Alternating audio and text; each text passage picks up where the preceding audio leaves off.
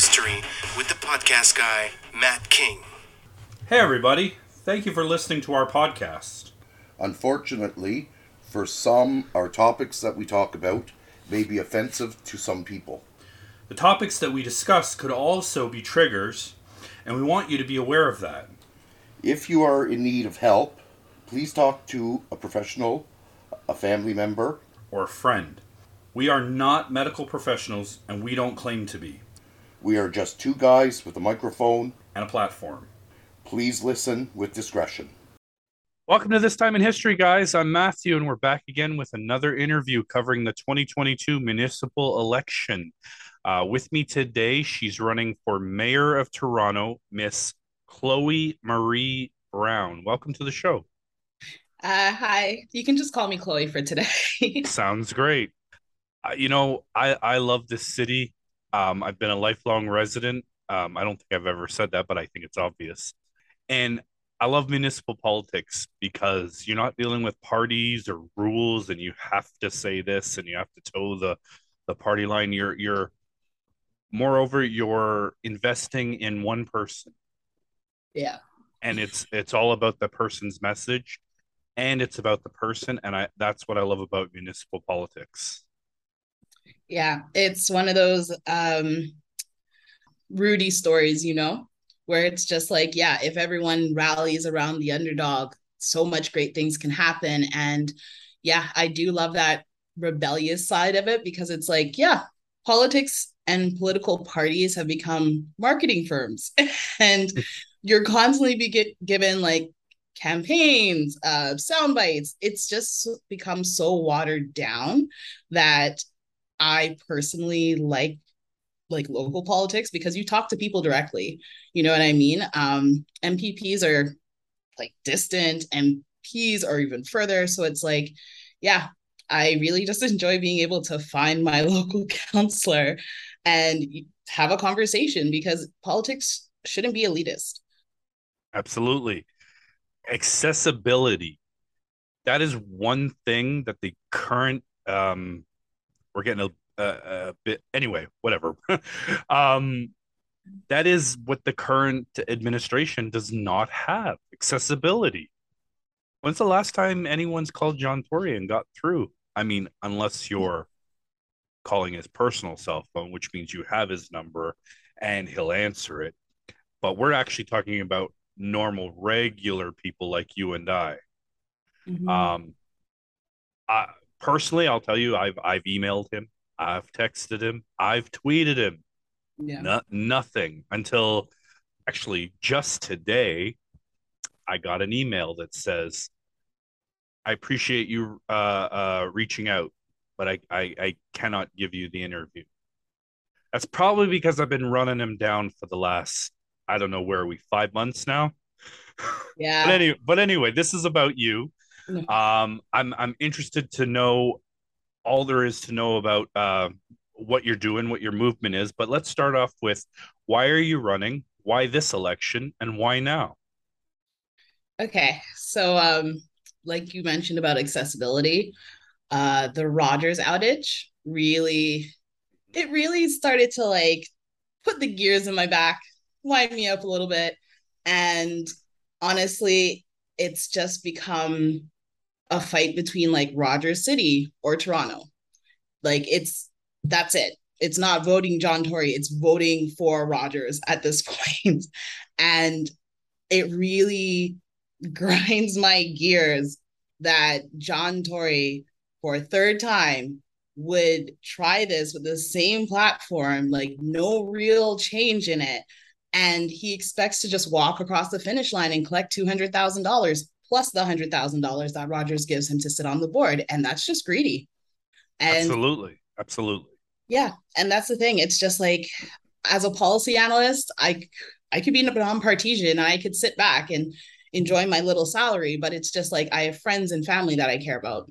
They have friends and families that they care about. And how selfish of me would it be to not use this policy knowledge to help other people?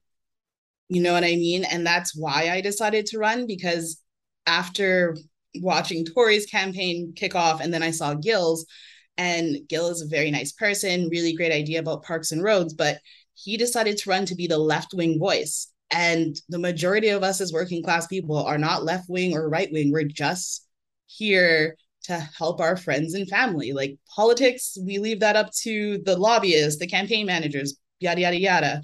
But over the last, since like 2016, I've just been watching democracy be unwound for the purpose of profit. And that just doesn't sit well with my soul, if I can say that.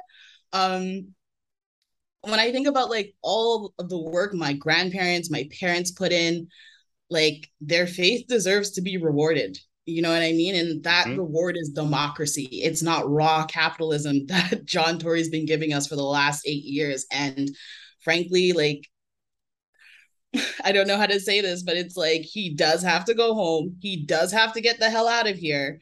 And like it has to happen now because it's disrespectful to all of us that he expects another 4 years after producing nothing. Working class people would be fired from their jobs after like a bad performance review in 6 months. How much Absolutely. greater should his responsibility be? So yeah, that's I, why I'm running. I'm right there with you. And you know what? Honestly, the one thing that he said he was going to do, which was smart track, not happening. Yeah. And that's the thing. It's just he's overpromised, and instead of walking out with dignity, he's coming back for a third time. And it's like, do you think we're idiots? Like, if you really love this city, you would walk away from this because you're clearly not ready for this job. But it's just like he's so greedy that he's coming back for a third time. Like, how much money does John Tory need? How much power does John Tory need while the rest of us are barely making rent, barely making groceries, gas? Like, John Tory could retire off his pension, but he insists on robbing us. And that Especially, to me is unacceptable. especially with um what was I gonna say? Oh, I had it in the top of my head. Sorry. No, it's okay. You know what? He it's time for a fresh start. That's what this whole election has been about. You know, we need fresh ideas. We need new blood down at City Hall. We need a culture reset. Yes, a E- renaissance, if you will. Even if that means rookie councilors and a rookie mayor across the board. I am okay with that because you know what? We haven't tried it. We've tried John Tory's plan for 8 years. It didn't work. And you know what? I don't know if you're a Rob Ford fan. I was, but that's okay if you're not. I think what he was doing was working. And then before him, we had David Miller for eight. Was it 8, 7, 8 years, whatever? Yeah. Um, Other than the garbage strike, I don't really remember much about his reign. And then there was Mel Lastman, which obviously you could say lots about Mel Lastman. We did an episode on him earlier in our podcast. But Yeah. so going back, like the only thing that I can figure that John Tory wants is to be known as the longest running mayor in Toronto's history. Yeah. And he's not doing it to better our lives. He's doing it to like impress Ted Rogers, like from beyond the grave. And like that to me is bewildering. You know what I mean? This is what the private sector is for. But instead, he came into the public arena where me and my friends play, live, work, and he dismantled every. That to me is just so twisted to do, you know? Like if you're such a professional leader and you care about this city, respectfully walk away. And his refusal to do that, just like it's such an insidious type of greed because it's not like John Tory is out here pushing and beating people up. He's just robbing you with like Exactly. bad ideas.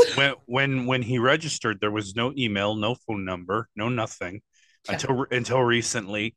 And you know what? I could say that about 90% of the incumbents. They put their name down. There was no email, there was no phone number, there was no website, no links, nothing. I know Yeah. because I've been on that site every day since May the 2nd. I'm driving my wife nuts because of this. I'm on that Yeah. site at least once a day, sometimes three, four, five, and 6 times a day. Every time there was a new person, I'm reaching out, and that's how I reached out to you. Yeah. I'd like to talk about the budget if that's all right with you. I should, you know Yeah. what? Actually, we're not there yet. Okay. Let's talk about your platform. And I'm interested to know about your platform, what your ideas are, and if you've started your door knocking or your community engagement, what kinds of things are you hearing? Okay. So first things first, the platform is a 3 point plan for restoring democracy. First point, it's a co-determination bylaw. I borrowed it from Germany. And essentially what it does is limit corporate powers to 50% on board of directors. A lot of people don't think about it, but board of directors, it's an appointment to power. You get to decide, you get to implement, and not a lot of working class people get that opportunity because the eligibility is always like, yeah, you need a master's, a PhD, you need to have made $1 million. But meanwhile, there's so many very educated people in our city who could be informing these decisions. The reason why I looked at this one particularly is because of construction workers. I really think that there's an opportunity to get more technicians and operators at the planning table for housing, transit, and all those other really important infrastructure projects because the and I say this respectfully to executives, but it's just like too many strategists in a room and nothing gets done. You just have a bunch of people like It theorizing about how things get done. it's the same old phrase, too many chefs in the kitchen. Yes, exactly. So it's like, let's get the sous chef, let's get the pastry chef, let's get the people who actually get the food to table. Because what point is the meal if it doesn't get to the consumer, you know? Exactly. Yeah. My second point would be to do a program review and audits of our services, just so that the digital, social, and physical environments are congruent, the same. And just earlier in our conversation about accessibility, I will fully admit, before I worked with people with disabilities, I didn't realize how inaccessible the internet is. Like to use a screen reader, to have to find captions and even bright colors if you have autism or a photosensitivity, like these things matter. And for me, it's just like if we just have AODA without actually taking it and applying it to the physical infrastructure, the social infrastructure, and the digital, what is the point of it? You know, accessibility is something all of us need. Like I get temporarily injured and I'm temporarily disabled. People get disabled with age. People get disabled through injury. And like accessibility should be so ubiquitous that we don't have to think about it. It's, for example, like glasses. People don't think about people with glasses as disabled because we're so used to seeing them. And that's what I ultimately want to do, just raise the bar. So it's just like, yeah, we're not afraid to talk about like being disabled, needing accessibility or accommodations because it's a natural part of life. Like no one's perfect, you know? And then my last one, it's public benefit corporation. So the city of Toronto is a corporation itself, but to legally create structures for public benefit, I would implement that model. And what a public benefit corporation would be is like a project management office for like inclusive hiring, getting accommodation specialists onto public job sites, because not all jobs need an able-bodied person, frankly. And it's managing the employment agreements that are created through community benefit agreements. What those are legal structures for inclusive hiring, getting apprenticeship hours, which is like a whole nother subject. But essentially, what I want for this benefit corporation is to manage environmental sustainability, social governance, and social well-being and good governance tax incentives. So let's say you're a firm. If you want a tax rebate, show me that you've hired people who need jobs. Show me that you're doing training. Show me that you're adopting like an urban food like rooftop where you can. Sorry. Can I ask a question? Yes. How do you determine you said show me that you're hiring people that need jobs. How do you determine who needs a job? Just I'm just asking this because I'm actually really interested. This is a really good idea. But I'm just wondering about that.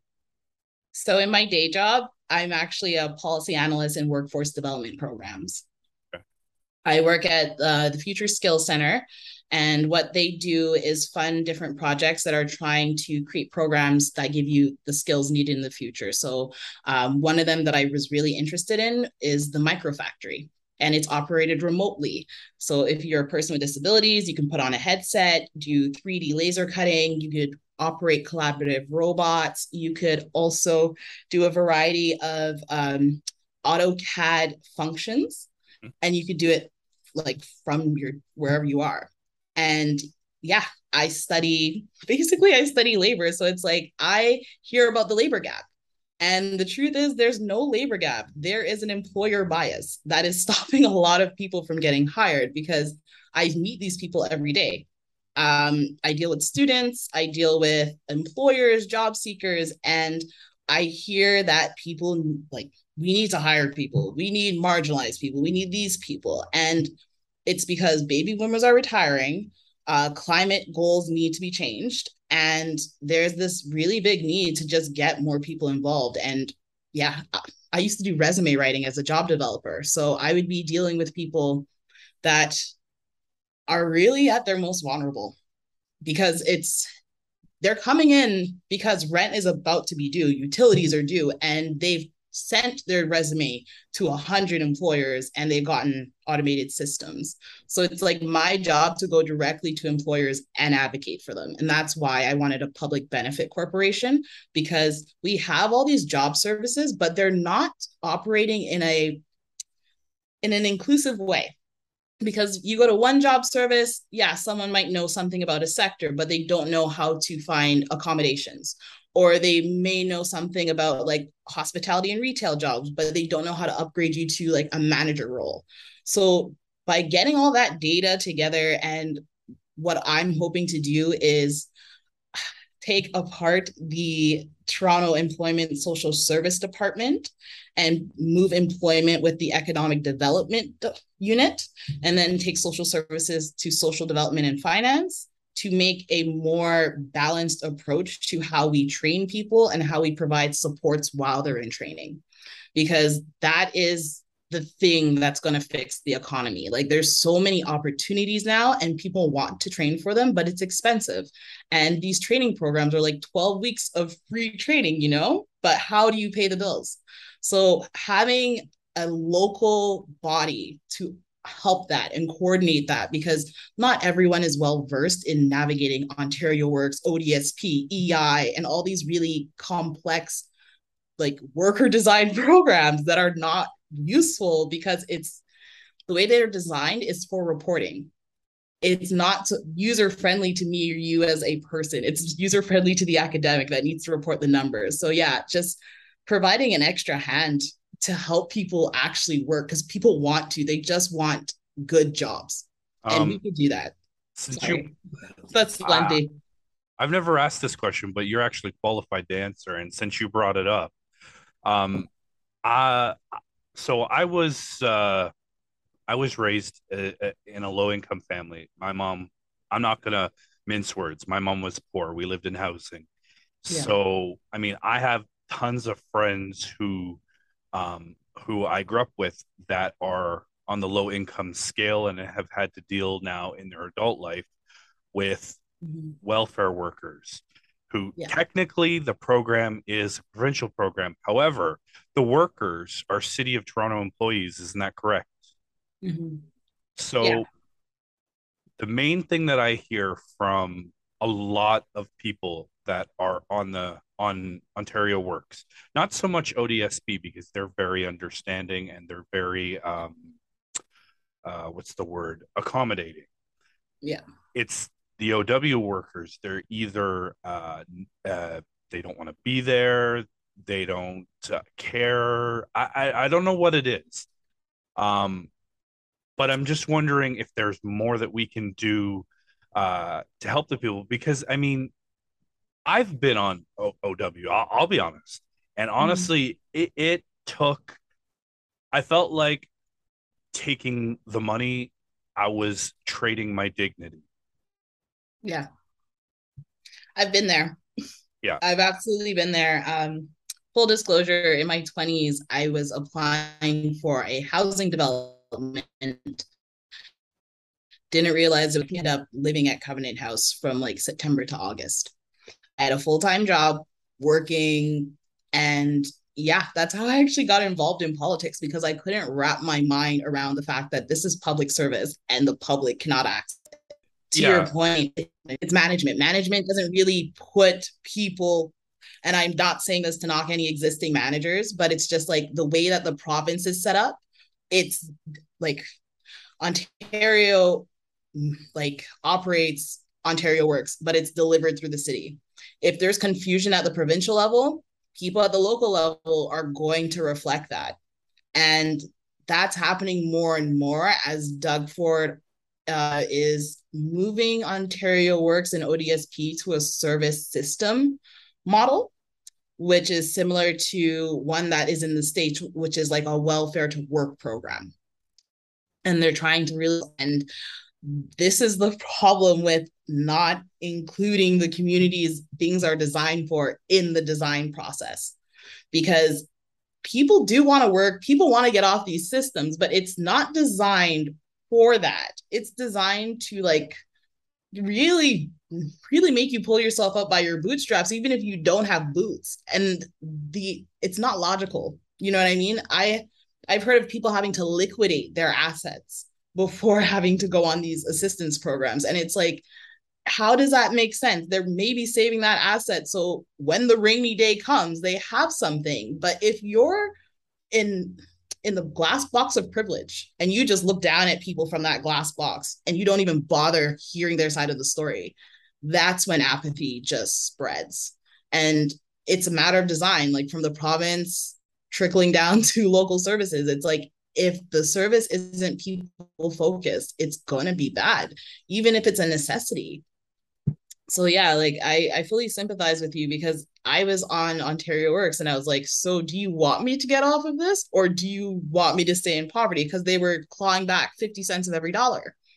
So it's like, how do you even save if they're clawing back what you could have been saving? So I think not a lot of people realize that, because luckily, like if you're able-bodied, if you're young, you can just sell yourself to the market. They love that. But the older you get, the less cute you are. You know what I mean? And yeah, they don't design things for people youthful and like productive. Productive. I say it this way because it's like, productive could be anything. It's the government's defining what productive is. We'd all be serving $2,500 cocktails to them at banquet halls. You know what I mean? So yeah, it's a matter of design, and my heart goes out to those people, because the city could do better by them if they wanted to. And this is where like John Tory and his glass box of privilege would never understand the pressure and the loss of dignity that comes with having to constantly disclose your situation to get basic income. So Yeah. sorry, I'm gonna jump in. Yeah. As Go ahead. as a policy analyst, again, you're qualified to answer this. Could the problem lie in the language of those specific City of Toronto employment contracts? Could the language be changed to a manner in which, I don't want to say forces, but I don't have a better word, so I'm going to say forces them to treat people like a human being instead of a piece of garbage? It's a matter of design, you know? If these systems were being created with the users of the system, it would be better. And this is where the City of Toronto can be hosting these community town halls. You know what I mean? It's not that hard for the city to mobilize its resources and send a letter to you and be like, hey, we want to improve this. Come to this meeting at X time, or come on Zoom and let us know. And this is where the pandemic has kind of been helpful, because no one was really thinking about remote attendance the way they should have been. And that is a huge barrier to the city, because if you're not available 9 to 5, how do you get heard? And like, it's a matter of design. It's one of those really covert things about policy. And you're absolutely right. It's all about the language and the legal frameworks that are created to incentivize certain behaviors. And when you look at how the province behaves towards poor people, working people, it's like, it's no wonder that the workers can be callous and like indifferent, because it doesn't matter. Like, you're just a file to them, and that's how the language is treated. Like, they're supposed to just, and this is one of the things about separating yourself when you're at work. It's just like, you can't do that because it dehumanizes you, and that dehumanization spreads. And that's why it's really important to me to start redesigning policy, because it's like, we can be inclusive, we can do these things that we set out to do. It's just like, the language defines the culture, and that defines the practices that we hold sacred. So we have to unlearn that stuff because it's not working anymore. Absolutely.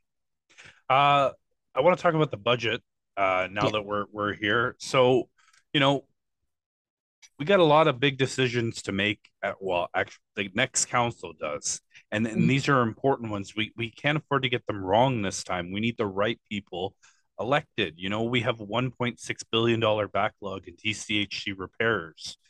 You know, Yeah. and the TTC says they're going to be $500 million short in their funding according to their numbers, but not short enough that Mr. CEO doesn't get a 21% increase. And you know, I'm sure you know this, the city's bleeding money, and Yeah. we can't afford to just be throwing money around everywhere. And I'm just wondering, uh, what what do you see happening? What do you think can be done about it? And anything else you want to say about the budget? So one of the policies I'm running on is a land value tax, and it will be built on a regression model. So basically, it's built on statistical information about like locations, how renters on this area, etc. And what I essentially want to do is update the tax system. A land value tax doesn't tax the property or the structures or the things on the land, it just taxes the land. That'll allow us to correct some of these housing prices. And essentially, when there's a property tax correction, that's passed down to the renters. So that's like prong one. Prong two is essentially reviving the vacancy tax. So it has to be done. I was like, I think it's kind of insane that there's all these cranes in the sky and no affordable space on the ground. So yeah, that is like my main priority. Figure out where these vacant places are, tax them. Number three is like, I really want to develop the rent safe system. I don't think a lot of people realize, but there is no way to track and support renters because there's no like property tax registry or homeowner registry for renters. We're not really being supported through tracking systems. I know it sounds a little much, but what I really want to do is get tenants to start registering. It's the only way we're going to find out where illegal rooming houses are, legal rooming houses, garden suites, all that stuff. And that way we can start mobilizing tenants towards actually getting decent living quality.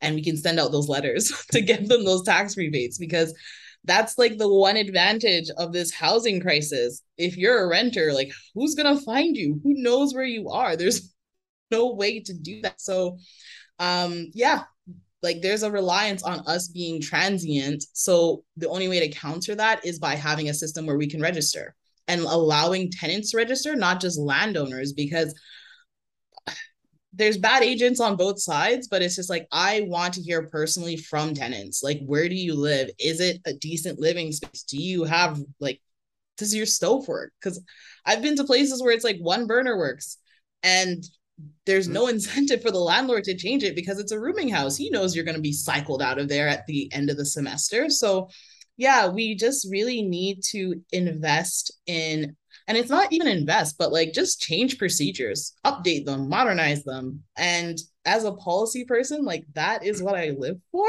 So yeah, like that's kind of my approach to the budget. It's just like modernizing the systems, getting an updated land value tax. So it's just like we can correct the speculation, identify foreign investors, identify even domestic ones, because there's landlords of 2, 3 houses. And unless you can defy physics, you can't be in 2 places at once. We need to have balance. And yeah, everyone has a right to profit, but like, who's going to lose their soul for profit? Not me, you know? So, yeah, that and moving parking authority to city planning. So, yeah, I think we should be using parking funding to build better infrastructure, period. Um, Also, additionally, I'm thinking about merging different departments. Since John Tory's got in, he's made a lot of appointments, created a lot of task force committees. There's a lot of replication, and they're really well paid.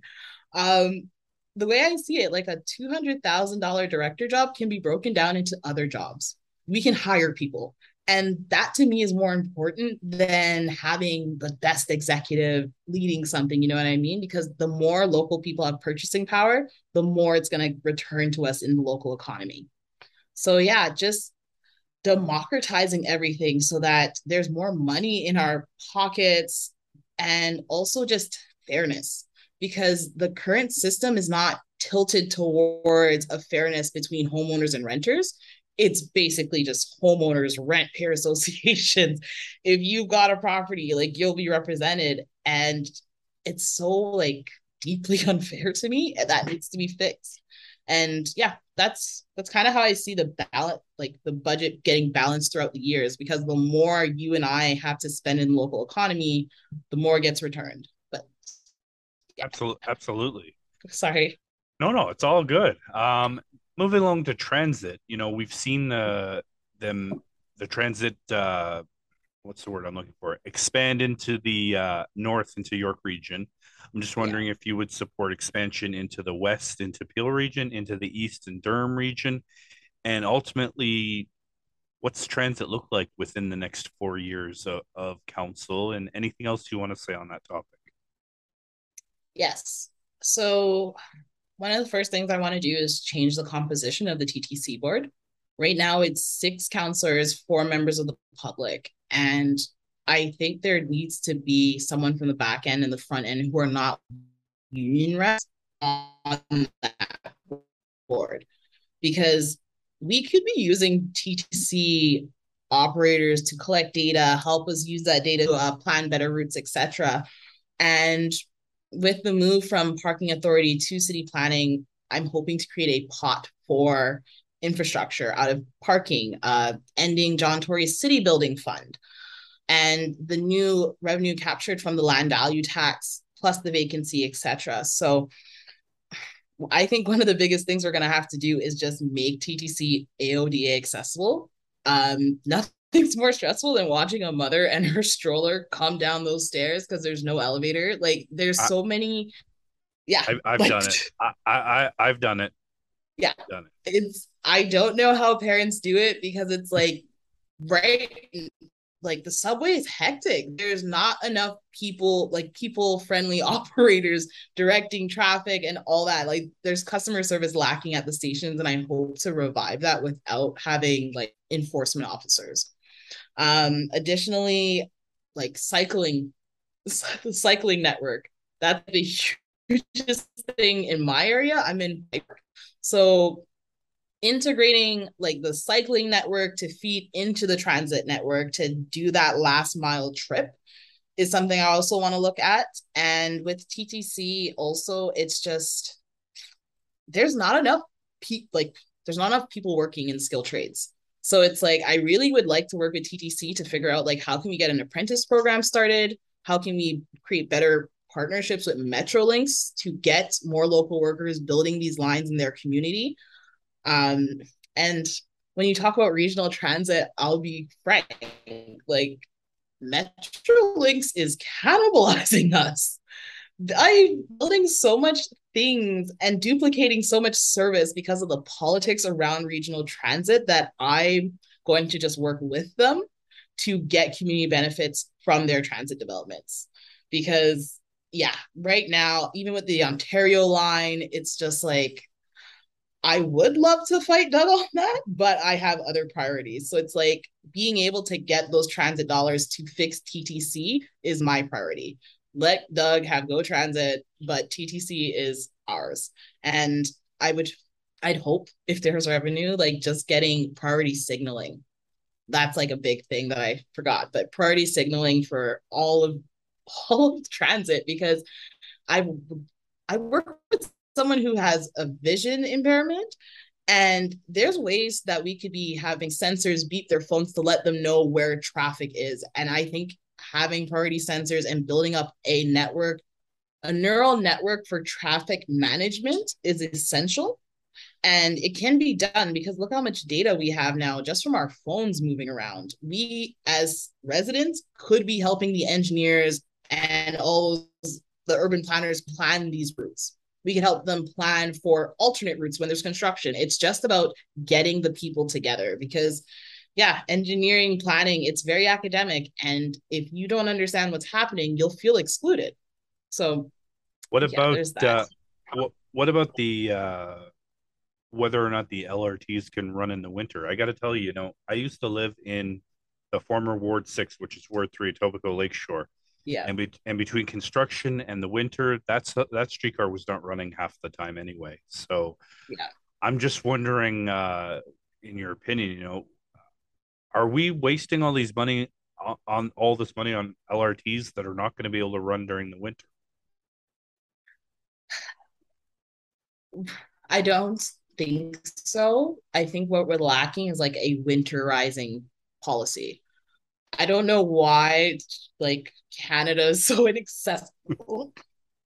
Sorry, during the winter, but it's because like we don't there's no investment in actually getting us outside, you know what I mean? And I feel like that plays out when you're walking through the city and it's like, oh, like where is the snowplow?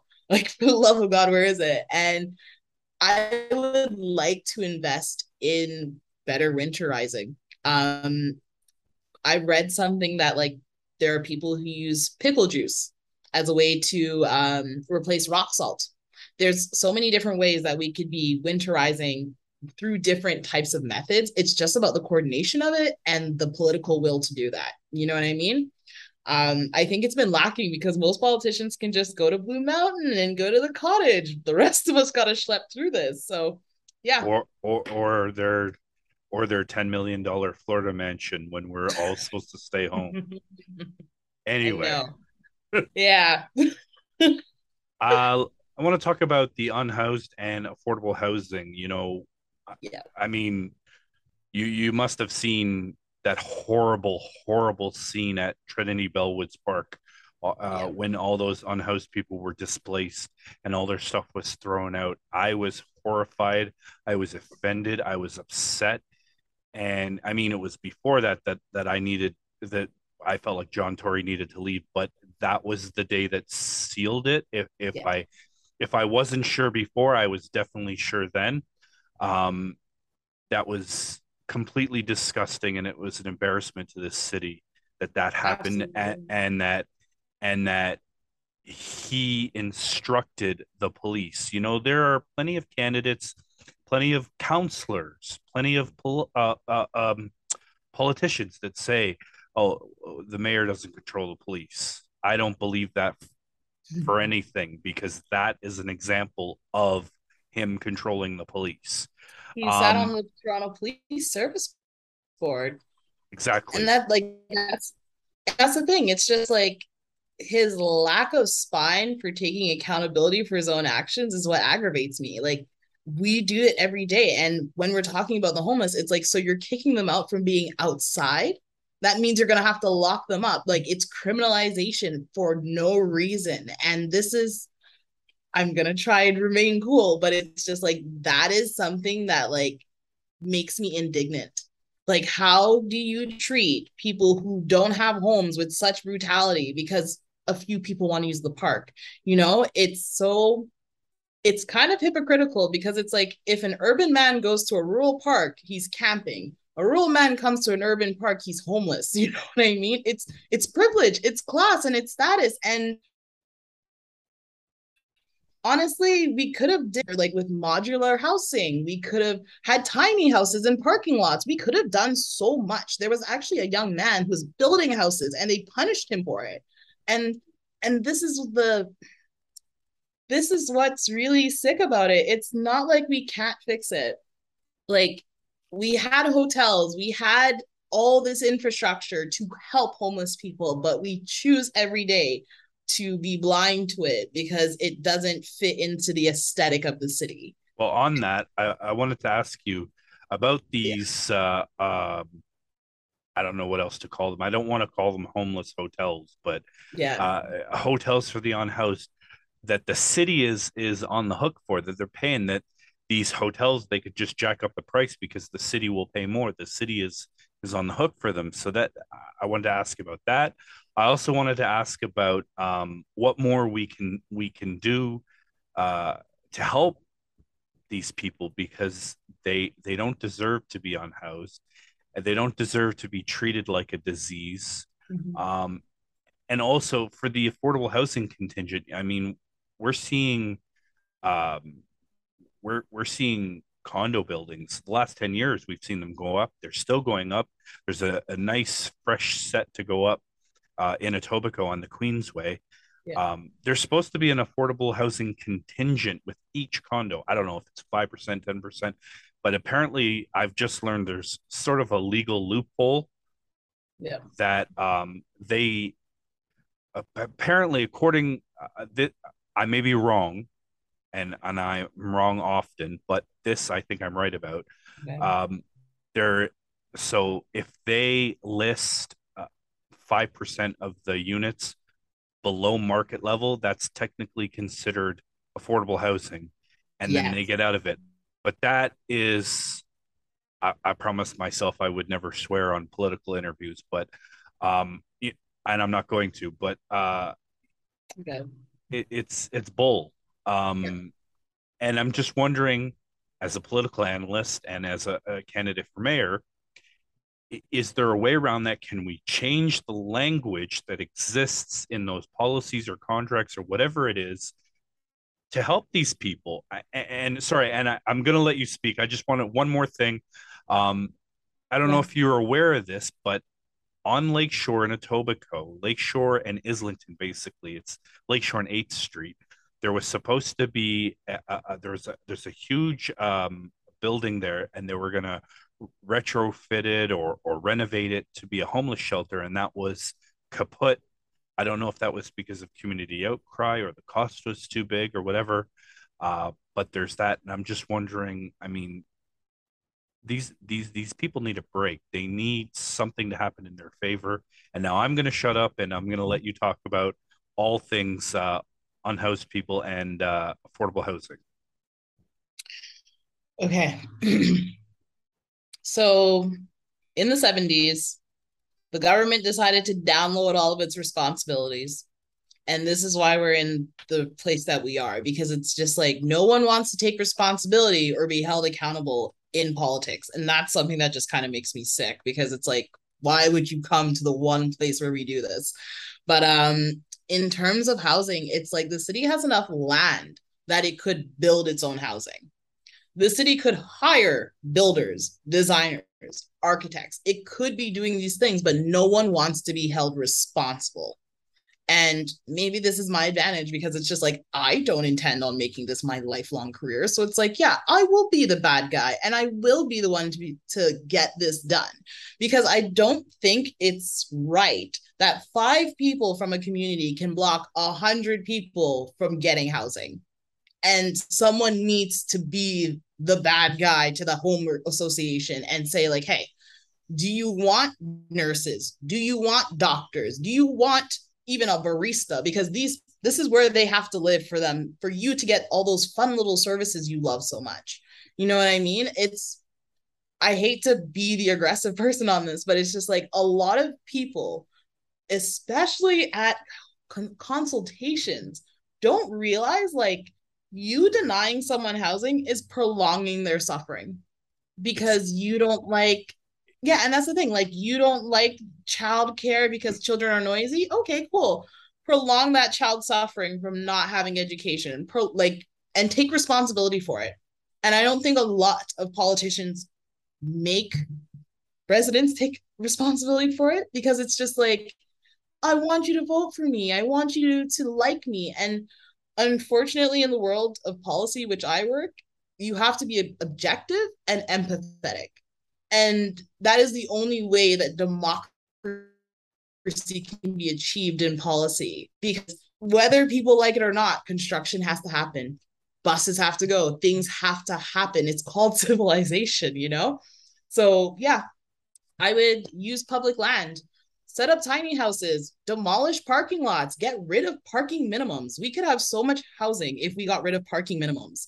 And that's the thing. It's just like there's so much land in the city that we could be using for transitional small housing, that it's unacceptable to me to hear like, oh, like we had to do this because we had no other options. You did. You chose not to use them. Like, this governments have built housing since before I was born.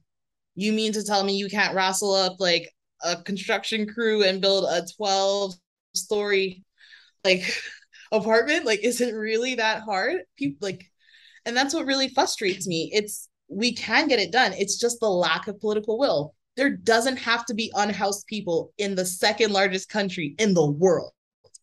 You know what I mean? It's a choice that politicians make every day. And when I was an intern, I heard counselors say like, "Oh, the homeless choose to be homeless." Like, how can you make decisions for people if that's the way you think of them? Like, no one leaves home if it's safe. Like, logically, no one leaves home if it's safe. So it's like that type of apathy, it needs to be dealt with by working class people, because people in privilege, they live in a glass box. And yeah, they might weep for us and they might throw some charitable donations, but they would never invite us to eat at their table. And it's that type of apathy that can only be confronted by like building the housing, whether or not they like it. You know what I mean? Because yeah, like it doesn't have to be this way. We have like shipping containers, tiny houses, modular, 3D printing. There's so many ways to make housing. It's just who's going to take responsibility for it? Who's willing to be accountable when neighbors are upset? And that's something that Spineless John doesn't have. So See, yeah, that's kind of my position on housing. Like, it can get done, it will get done. And if I have to hire like public builders to do it, I will do it, because I don't like the idea of being the one to prolong suffering. Like, that would make me a sociopath, you know what I mean? And that's not who I am.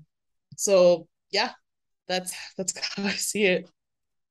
that's not aggressive. That's passion. Your passion.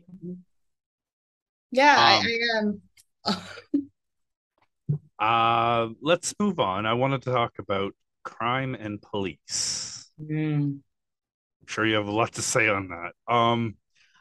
I would love to know your opinion on Toronto's crime rate, what we can do to lower it, and then anything you want to say on your opinion of the relationship between the Toronto Police Service and the City of Toronto.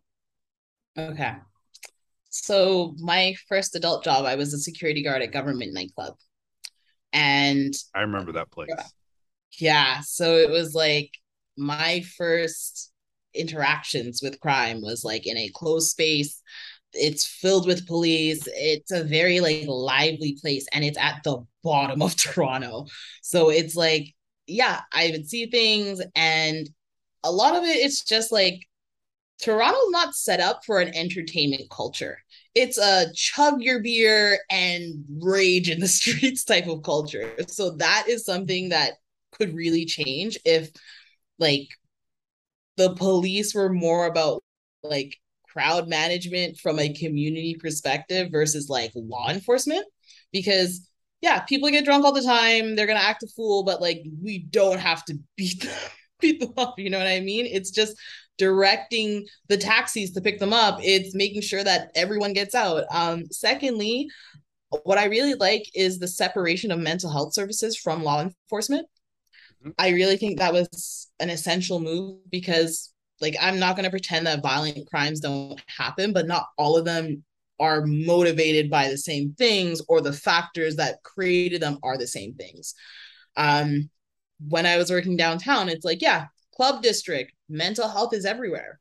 A lot of the time, it's people just looking for food. people looking for change, people just looking for like the bare necessities. And by having social workers out, the shelter and support housing program, from streets to homes, I think just expand, like moving some of Toronto Police Foundation's funding into that is a great step. Building out that service even further to like have transitional services like rehab, mental health, etc., is good. Additionally, I would support the community justice centers. It's a provincial program that tries to divert nonviolent offenders out of the court systems using restorative justice, drug rehabilitation, and a variety of social services instead of incarceration. That was really helpful for young kids in robberies because a lot of people don't, yeah, like robbery is heinous, but a lot of the time it's like kids just wanting fast money. And if you want to get kids off of the mindset of fast money, give them something to do. Restart at like after school programs. Give their little idle hands something. And that's, yeah, youth services has been getting steadily defunded since I was a youth. And like Rob Ford thought like coaching football was enough, but not everyone's a football player, you know? And I think a greater diversity of programs for young people is so important because, yeah, I was one of those science kids. I wanted a microscope and I wanted to be able to do popular mechanics for kids, but I grew up at Islington and Finch. I didn't have those opportunities because of Mike Harris's unwinding of the education system. So it's like, we can break different parts of policing up and still have a unit for dealing with violent offenses while changing the roles of police to deal with nonviolent offenses. So, like, Oh, sorry, I'm gonna jump in. yeah. So you don't believe that police, like, do you believe that police need to be they're not really held accountable right now, and they need to be held accountable? They need to be held accountable based on a modern system. Okay, so And this, yeah, this is where so the as whole, a so sorry. I'm sorry, I'm gonna jump in Yes. because this is something that actually I've something that I came up with that I want to pass along. Okay. Well, I think I came up with it. Maybe it's just something that hasn't been talked about for years. I don't know. Anyway, you're a political. You're sorry, not a political. You are a policy analyst. So, what about change? Okay, so when Rob Ford was mayor Mhm. and he had to renegotiate the city contracts, Yes. he changed the language in the contracts Mhm. and took out the jobs for life um, clause. Yes. Okay, so in the Toronto Police Service contract, Mhm. I bet there's a similar clause. Yes. So removing that Mhm. and replacing it with a, I don't know, Okay. three strikes and you're out clause. So these three strikes could be anything from harassing, so harass, sorry, that's my dog, harassing someone, any three things, and then they could be up. They're up for termination.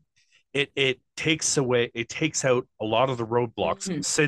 since the city pays for the Toronto Police Service, and the mayor sits on the board. Mhm.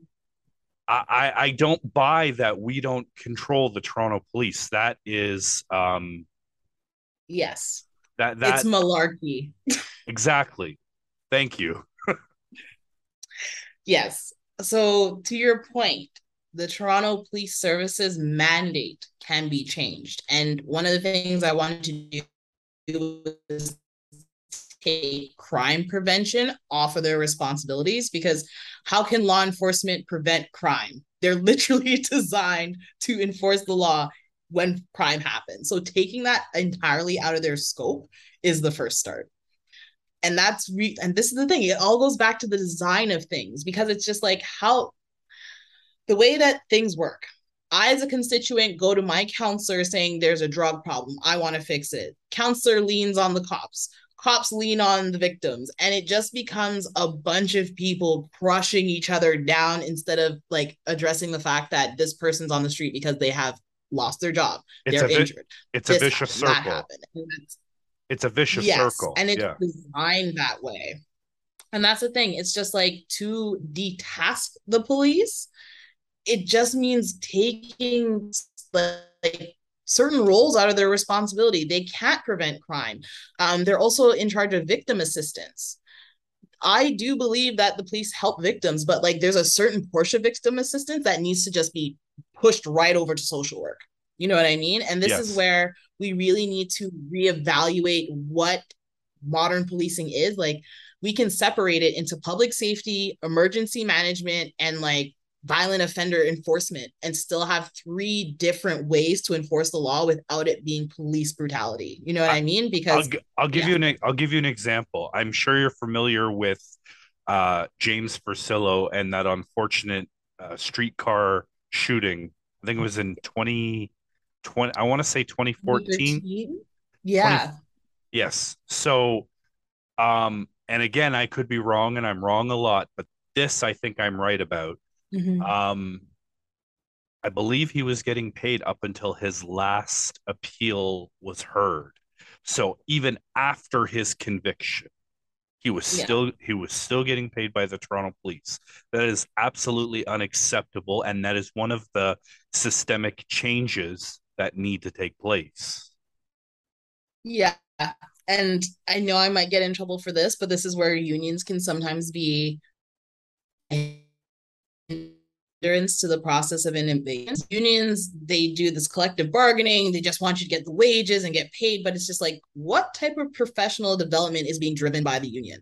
That's something I want to know. I want to know, like, also, how are you engaging your officers in this? Because it's just like, for us to be able to address corruption, the police themselves need to give up their bad apples. You know what I mean? It's not just us, it is them. And the only way for us to get through this is by like really sitting down and being like, what is the social contract now? Are we honoring it? Do we need to update it? Because yeah, like law enforcement, it's necessary in certain situations like domestic violence, shootouts, whatever. But there needs to be a different way that we identify a threat and respond to it. As someone who's worked security, I've never had a gun, and I've had to like de-escalate situations in mental health wards on the street. I've had to do it in clubs, and like something about guys drinking makes them King Kong. So it's like it's a lot of me just being like, hey, you need to calm down. I'm here to help you. Whatever is happening is not as bad as it seems. And like that itself is law enforcement. You know what I mean? Mm. No one had to die I or be was uh brutal. I was a security guard as well, and I took a class, not a class, a course or whatever, in nonviolent crisis intervention. So Yeah, yeah, it's possible. You know what I mean? And this is where I never we had to use actually it have though. to, I never had to use it though. yeah. Well, that's the thing. It's just like there's no, like the violence that we're seeing on the street, it's a lot of organized crime. And for the police to deal with that, like I will let them deal with that. But when it comes to civilians, it's just like we need to fix that. And I'm willing to work with the police to talk about that because like I imagine some of them are burnt out like the rest of us. And we need to help those people transition out because burnout leads to bad service. And that's something I think policing itself has to revisit. It's just like, is your whole work structure conducive to actually doing law enforcement, or are you just agents of politics? You know what I mean? Because the police should be able to enforce the law, but when it came to the encampments, I don't believe the police should have been there. They could have fully sent the mental health workers that they just put forward to take survey of who's in there, what they need, what it would take to help them safely transition out of the park. It could have been handled so much differently, but you know, the privilege, we want our parks. So yeah, it's one of those things where it's just like we ourselves need to reimagine our ideas of safety and how we make other people feel safe because not a lot of people can tell the difference between someone who's ingested substance or someone who's having like a psychotic break. And the more we learn about mental health, safe drug use, all that other stuff, the better we as individuals can like help to it. So yeah, one thing that I would also like to see is just better drug kit testing. Like fentanyl is destroying this city right now. And it's a crisis in a crisis because it's just like we could be educating people on how to identify this, how to treat it, but it's just like we're not doing that. And Absolutely.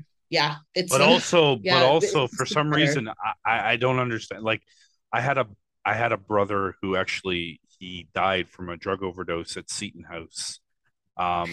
He I didn't know him. Uh, Yeah. long story, but we grew up and we knew about each other, but we didn't have a relationship. But he passed away. Either he knew, I don't know if he knew or not, but there was fentanyl in his crack or his cocaine, whatever he was smoking. And when Mm-hmm. he smoked that, he it ended up killing him.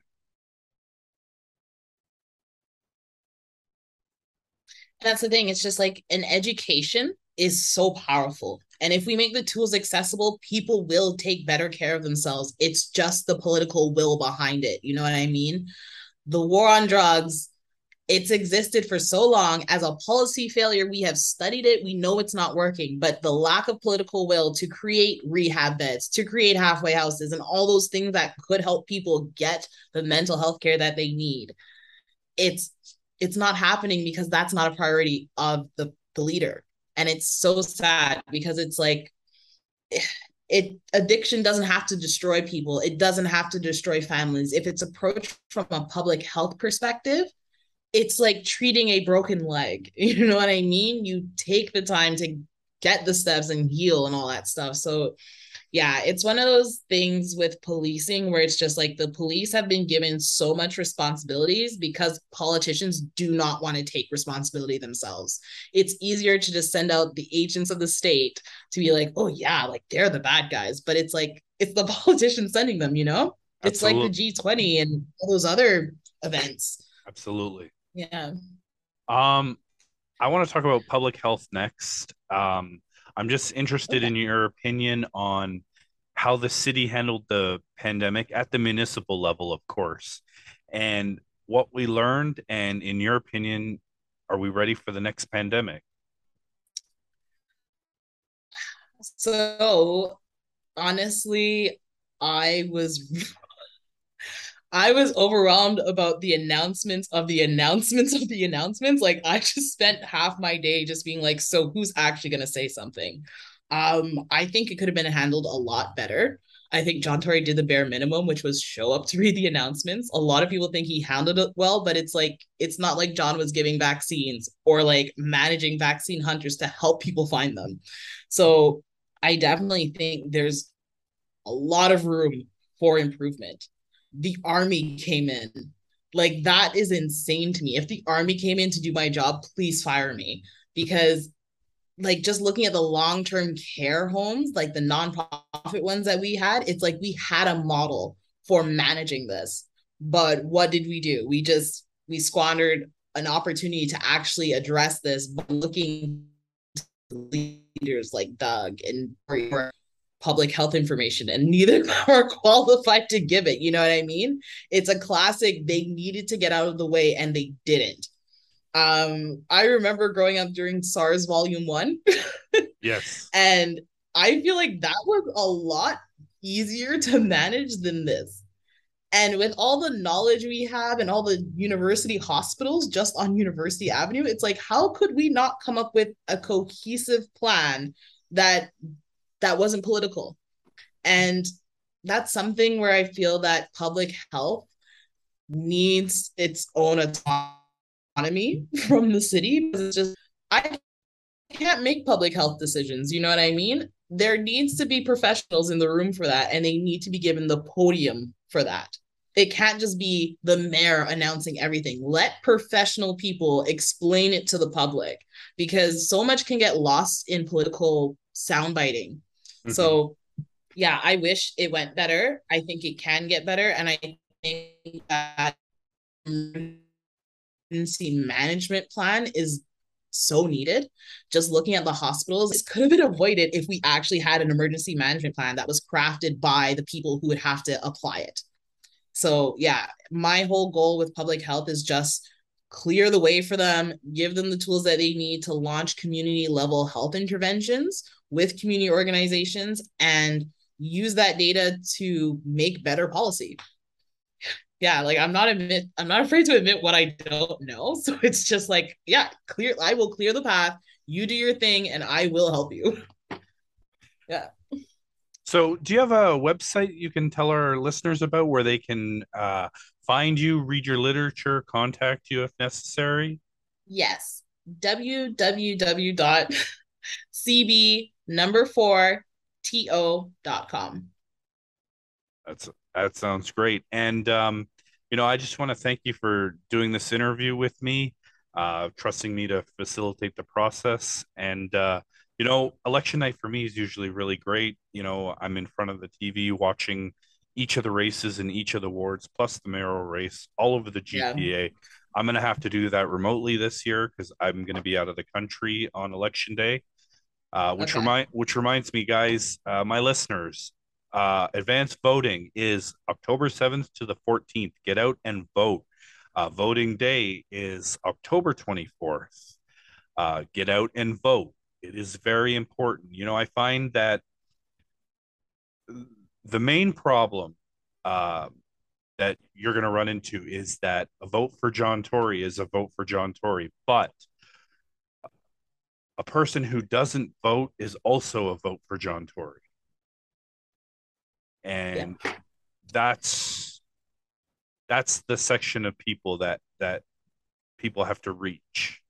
Everyone should be voting. And I know that we're the second election in this year. People probably have election fatigue at this point. Yeah. Some people maybe even have PTSD. I don't know. But you know what? Again, thank you so much for this interview. I wish you nothing but luck in your campaign trail. I can't wait to see what happens next. Thank you. I really appreciate having this space. I'm open to just having these conversations all the time because this is what energizes me, learning about people and like the world that they live in, because we're here together, but our realities are still very different and the same. So thank you so much for like this encouraging conversation. And like, I hope to see you on the canvassing trail. We'll see what I can do. I'm a truck driver during the day, so. Oh no, I'm gonna come to you. Oh, okay. Yeah, I'm in Ward 1. All right, awesome. Yeah, I'll knock your door one of these days and drop off a postcard, have a chat in real life. That sounds great. Awesome. All right. So, man, I don't know how to close this. Yeah, this is such a good conversation. I don't even know how to close it. You're gonna have to shut me off. I just want to thank you again. Honestly, I really each person that I interview, especially the mayoral candidates, it's like I learned something. I don't know if you've listened before, but one thing that I have said is that for 12 years I've wanted to run, but it's never been the right time. And I have so much respect. Whether I agree with you politically or not is not the point. I have so much respect for everybody, including yourself, that puts their name on the ballot, because that takes guts. Thanks. You're welcome. I appreciate that. It's definitely daunting going against the guy who's using my phone and cable to run his campaign. Exactly. But I appreciate it, and I love this city, so I'm always going to be fighting for it.